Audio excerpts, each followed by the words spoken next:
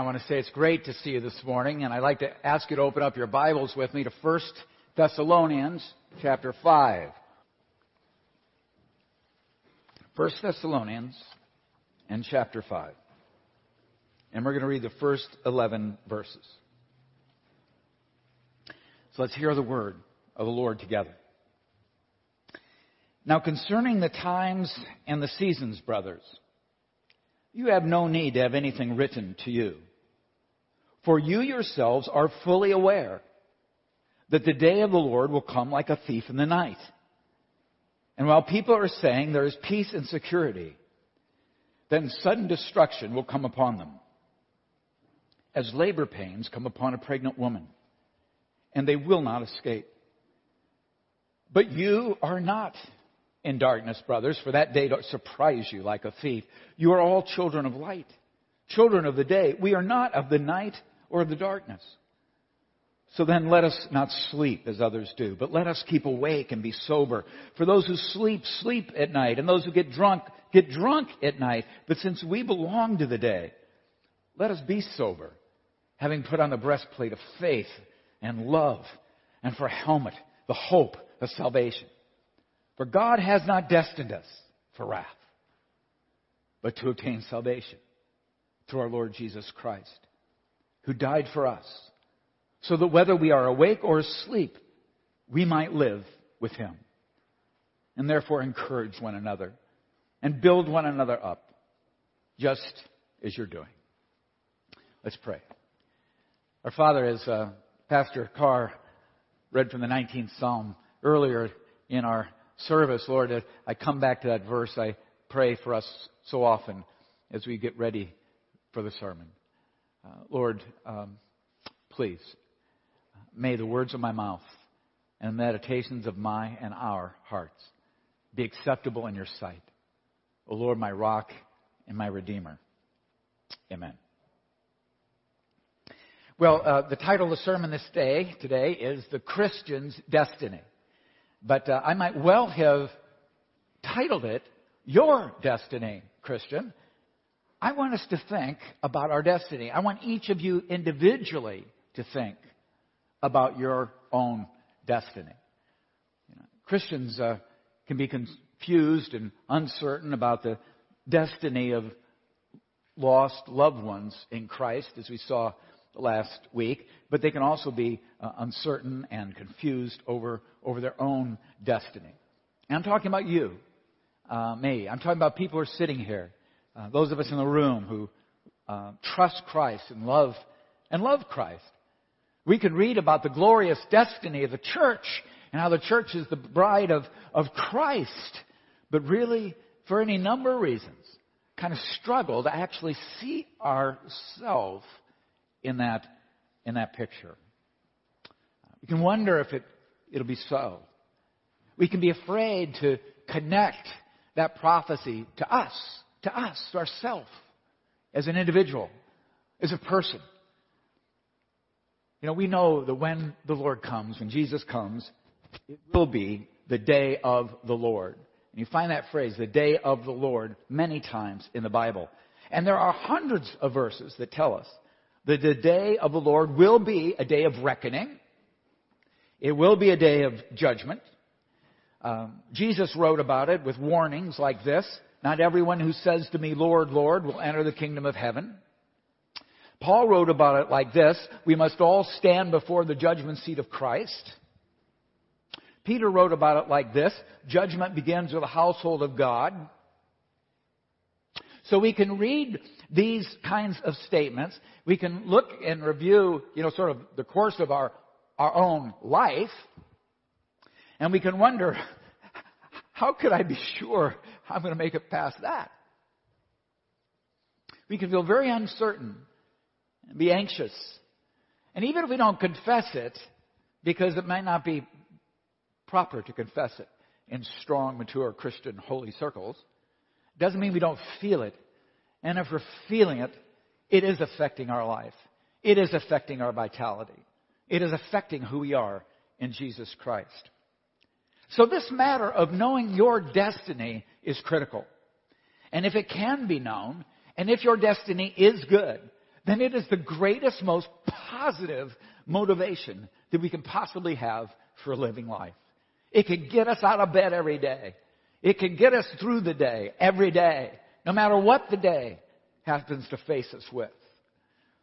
And I just want you to know that when the Bible talks about your hope, this is what it's talking about. It is talking about your destiny. Your destiny. Not an uncertain good. Not a maybe. Not a hope so. But your destiny. You think about, in the world, in earthly terms, in human terms, we say, well, I hope that, or I hope for. And I think the best I hope that you or I could generate for ourselves is always going to be an uncertain good. Because whatever I hope that or I hope for, it can't happen unless, I do my part, and unless there are a whole lot of things outside my control that kind of cooperate, or at least don't get in the way of what I hope for or hope that. Human hope, it's like this.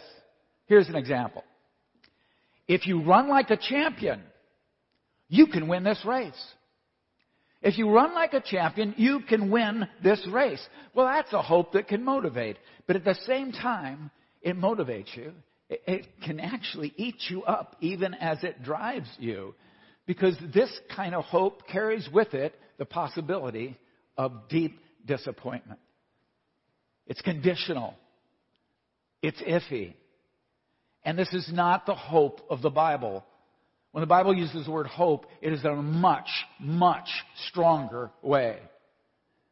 So here's the counterpart. Here's what biblical hope sounds like. You will win this race. So run like it. You're going to win. So go for it. Now only God can give hope like this. Only He can say you're going to win. Only He can say you will win this race, because only He is all-knowing and all-powerful and all-present. Only His will is sovereign, even sovereign over, as you think about it, even sovereign over your will, and sovereign over my will, and sovereign over my will in such a way that He can renew my will and keep me in the race. So when we think about biblical hope, this is what we do. We trust in the Lord for that. We trust Him for it. We wait on the Lord for it. What was it that Isaiah said? He said, those who wait on the Lord will renew their strength. They will mount up on wings like eagles. They will run and not grow faint. Yes, indeed. And that is biblical hope. It grounds us and directs us to God and to trust in God, from whom that hope is certain. One of my favorite proverbs in the Bible is actually in the New Testament. Paul quotes it in 1 Corinthians 14, verse 8. I'm going to take it out of the context in which he quoted it, and because it also applies here. And this is what it is. If the bugle produces an uncertain sound, who will prepare himself for battle? If the bugle blows an uncertain sound, who is going to prepare himself for battle? And I just want to say to you this morning that a bold, clear blast of the trumpet is exactly what the hope of salvation is in the Bible. It says to us, Christ's triumph is yours. Hold on to it. Go for it. Forget what lies behind. Press on toward the goal for the prize of the upward call of God in Christ. There is no disappointment in that. None whatsoever. Now it's interesting that in our passage, it's clear that the Thessalonians, at least some of them, had some very deep reservations about their destiny. They were anxious. They were uncertain. Just as they'd been uncertain about the destiny of their loved ones, which Paul addressed last week. And so like Jesus' disciples, they're thinking this way: I want to know the day and the hour and the minute and the second when Jesus is going to return, so I can be sure to be prepared. So I won't be caught off guard. So I could just make sure. in verses 1 and 2, Paul gently chides his brothers and sisters in Christ. He says, you don't need me to tell you this. You already know this. I've already taught you this. You know this. And then, given the fear or the anxiety he had, it's almost as if he goes on to stoke their anxiety even more, because he uses two metaphors to describe the day of the Lord, which are not unique to him. The first one in particular is well grounded in Jesus' teaching in the Gospels. But he uses these two metaphors, the thief of the night and a pregnant woman in labor. In verse 2, he says, the day of the Lord will come like a thief in the night. It will come, in other words, suddenly. It will be unexpected. People will be unprepared. He says that. Wasn't that exactly what the Thessalonians are concerned about? I won't be prepared. And then verse 3, he says, and while people are saying peace and security, then sudden destruction will come upon them as labor pains come upon a pregnant woman, and they will not escape. And I say not escape because in the Greek it's a double negative. It's like saying they will not escape. They will not by any means escape. There's no route of escape possible. You cannot write a negative more emphatically than Paul writes it here. And so he's saying the day of the Lord also is unavoidable. It is also inescapable. And so as with the thief who breaks in at night, there is no warning. So as with the pregnant woman who suddenly goes into labor, there is no escape. Now how can that not be terrifying? And that is terrifying.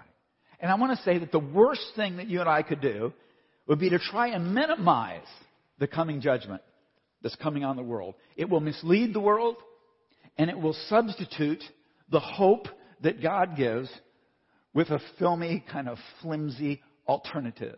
And we do not want to do that. For our own health and well-being and our witness, we do not want to do that. Here's the point. The question, Paul makes clear, isn't whether the day of the Lord will be terrifying.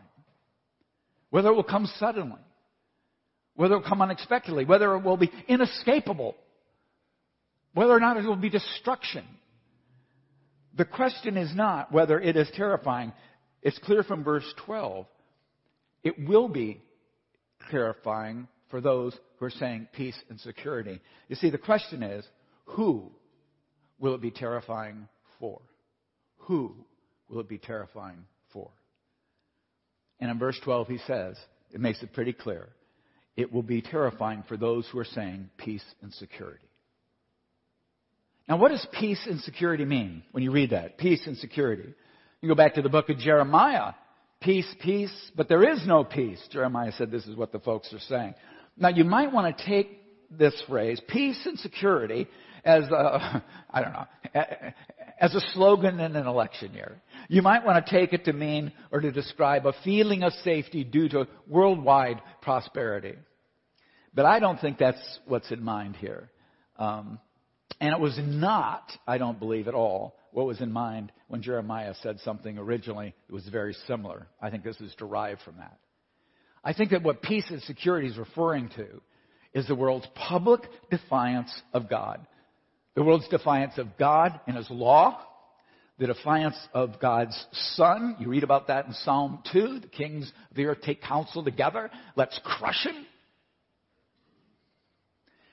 As Peter predicts, as the time of Jesus' coming draws nearer, people will be scoffing. Where is the promise of His coming? You see? Peace and security. There's no problem. All the while knowing, even in scoffing, all the while knowing, Paul tells us that those who practice what the world practices and approve of what the world is practicing know in their hearts that they deserve to die. So it comes down to this. That as the world ridicules the coming of Christ, as the world ridicules the coming of judgment, it denies at the same time the evidence that is everywhere of the necessity for judgment, of the necessity for judgment. And so it will come unexpectedly, and it will come inescapably. But in verse 4, if you look with me, Paul begins that verse by saying, but you. But you. He says to these Thessalonians, but you are not in darkness, brothers, that day should surprise you like a thief. For you are all children of light, children of the day. We are not of the night and of the darkness. So you hear this. It's amazing, isn't it? Here's this threefold, emphatic repetition of a single truth. Twice in the negative, once in the positive. He says, you are not in darkness, negative. You are all children of light, children of the day, positive. We are not of the night or the darkness, in negative. Boy, talk about emphatic. The day of the Lord will come and be known as the deepest darkness on those who are in the darkness. It will be known as the day of the most brilliant brightness for those who have come to the light. And that's why as you go through Scripture and you read passages about the day of the Lord, some of those passages describe the day of the Lord in terms of great light and glory and brightness. Other passages describe the day of the Lord as deep darkness, like Amos did in the 4th chapter of his prophecy. And the point you see, I hope you understand, is whether you will experience the darkness or whether you experience the light and the joy of it. Depends on whether you are of the darkness or whether you are of the light. This world and everything that's a part of this world in its fallenness, sinfulness, death, it's all passing away. And those who are of it will pass away. There is a judgment coming. There will be a perishing. So Paul says,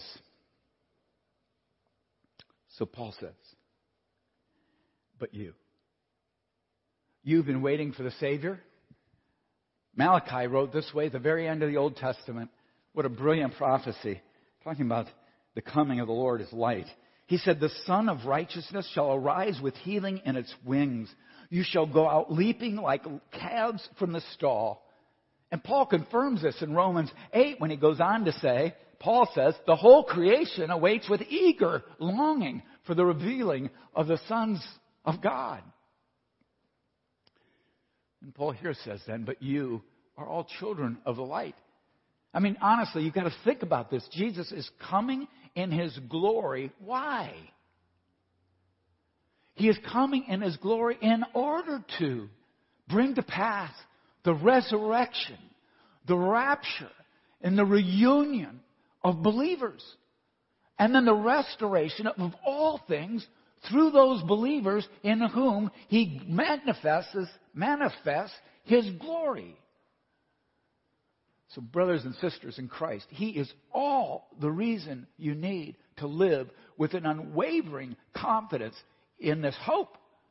Without anxiety, without uncertainty, without fear, but really filled with faith and hope and love. And to be filled with faith and filled with hope and filled with love means that there is no room left for unbelief or doubt or for despair or hopelessness or for a kind of withdrawn and sort of self-serving condition of anxiety. It's just not. Paul writes about these, doesn't he, in our passage. This is the first or the earliest book of the New Testament where Paul talks about the armor of God.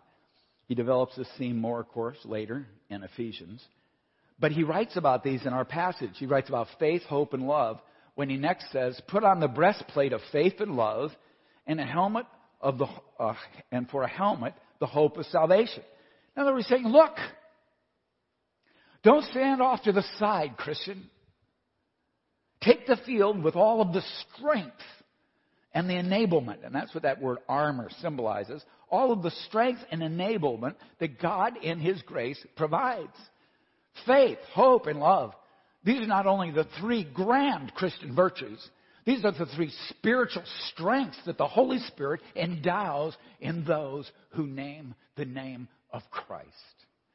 These are endowments and gifts that God gives to His beloved, to His adopted, to His own.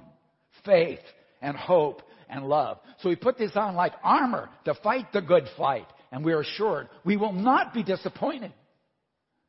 Do not live as if the outcome is in doubt. For you. As if your destiny hangs in the balance. It does not. It does not. You say, well, wait a minute, how can this really be? And it's as if needing to know more, Paul adds, and this is like bringing out, Big Bertha, the big gun.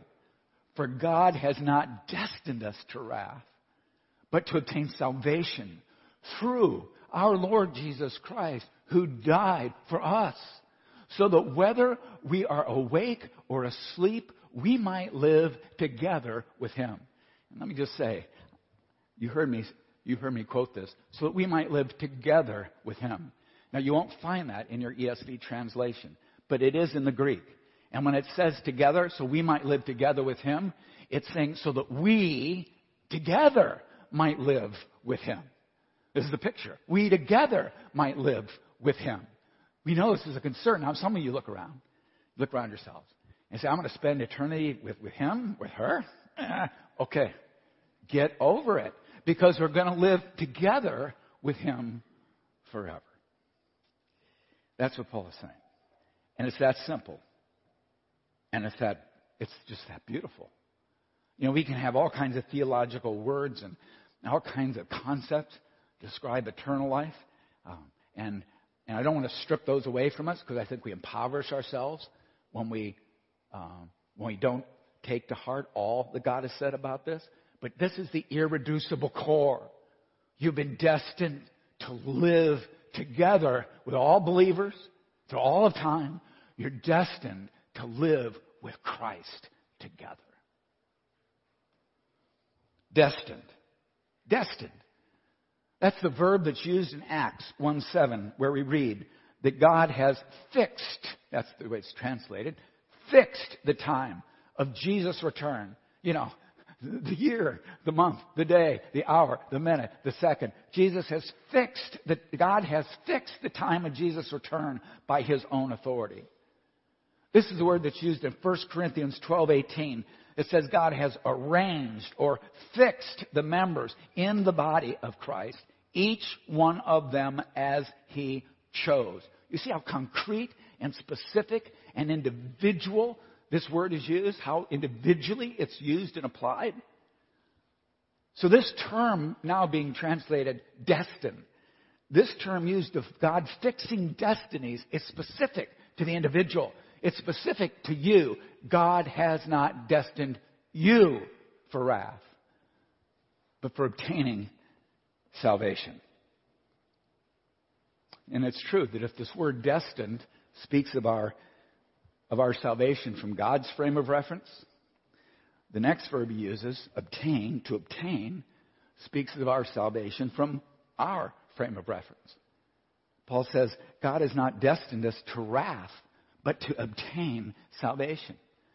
And to obtain means to possess or experience something completely and fully. You all know, you know the word periscope. A periscope on a submarine, right? Scope means to see. That's a Greek word, to scope something out. Just like in Greek, peri means around. And a periscope enables you to see all the way around, right? Or you know the word perimeter, perimeter. Perimeter. It means that it's everything that is around an area. The whole area, the whole thing enclosed, encompassed. Well, that little preposition, peri, P-E-R-I, is part of this verb that's translated obtain. It means we can have the whole thing. Not part of it, everything God has for us in salvation. He has for you. You are destined for salvation. Reminds me of Peter when he says in 1 Peter that our salvation is kept for us. It is preserved for us, intact in its entirety, in its perfection, in its incorruptibility, in its eternality. It's kept for us. It's being kept for us in heaven. For us in heaven. Because God has destined you for that. Well, this is all pretty wonderful, I think. So here's how to remember it. Here's a way to think about it. Because I bet you have days that you get up. Well, you have days when you don't want to get out of bed. And, it doesn't look like a very good day. And it doesn't feel like tomorrow can possibly be very good tomorrow. How can God be in control of all things when the stuff that I'm facing in my life is what I'm facing? Or when this turmoil I feel in my gut is what I'm feeling? These are the days when we especially need to recall this. So how can we do it? And let me suggest this to you. Your destiny is entirely due to Christ and not you. Entirely due to Christ. It comes through Him, as Paul said. So think of it this way. That every time God looks at you, He sees you through the lens of His Son, who died so that we might live together with Him forever. Every time God looks at you, He sees you through the lens of Christ, who died for you by God's will so that you can live with Him forever. Every time He looks at you. So you can just picture this, God, right? You, little here, big lens. Every time He looks at you, He looks at you through Christ. Every single time. He doesn't look around His Son to see you and to treat you as you or I deserve, or as you and I fear we should be treated. He looks at you not through your fears at all. He looks at you through Christ. Through Christ. To love us and accept us. Just as He loves and accepts His Son, He looks at you through Christ. He sees His Son. And you say, well, I'm not sure about that. How can it possibly be like that? It isn't about you or whether you deserve it. This is how God honors Jesus and His sacrifice for you, for your sin. It's how He honors His Son's sacrifice. And in the same way, every time you think about God, every time you look at God, you look at Him. You look to Him through the lens of His Son also. Look to Him through Christ. Look to Him through His Son, whom He sent to die for you, so you obtain salvation. Don't look around Christ at God. His holiness will undo you. The impartiality of His justice will terrify you. You'll be giving Satan exactly the inroad he needs to have in your life to accuse you and to condemn you. When you think of God, you look at Him through Christ. God has placed Christ between Himself and us, not to create distance, of course, to close the gap. Do you see? To close the gap, to unite us to Him, to draw us to Himself. Jesus is great and exalted always in God's sight. In that sense, Jesus fills His Father's field of vision. The Son is always before Him. Always. So don't fear your end, but love Christ. Don't doubt your end, but trust Christ. Hold on to your hope. The Bible calls the hope of salvation the anchor for the soul. How could it possibly be the anchor for your soul? Because it is not of yourself. It comes from God. It is the anchor for your soul, and that anchor is in heaven itself. You follow that chain, and you get to the anchor, and the whole realization of what the hope is, and you are with God forever. That's exactly what that hope will bring you. That's exactly what your hope is. So Paul concludes, brothers and sisters in Christ, encourage each other, support each other with these words. Let's pray together. Our Father, we do love you, and we thank you for your mercy and your goodness to us in Jesus. And we ask you to be teaching us and growing us and maturing us in the faith once and for all delivered to the saints. We ask you to have your way with us. That's what we want. We want your breath in us, filling us. And we ask it in Jesus' name. Amen.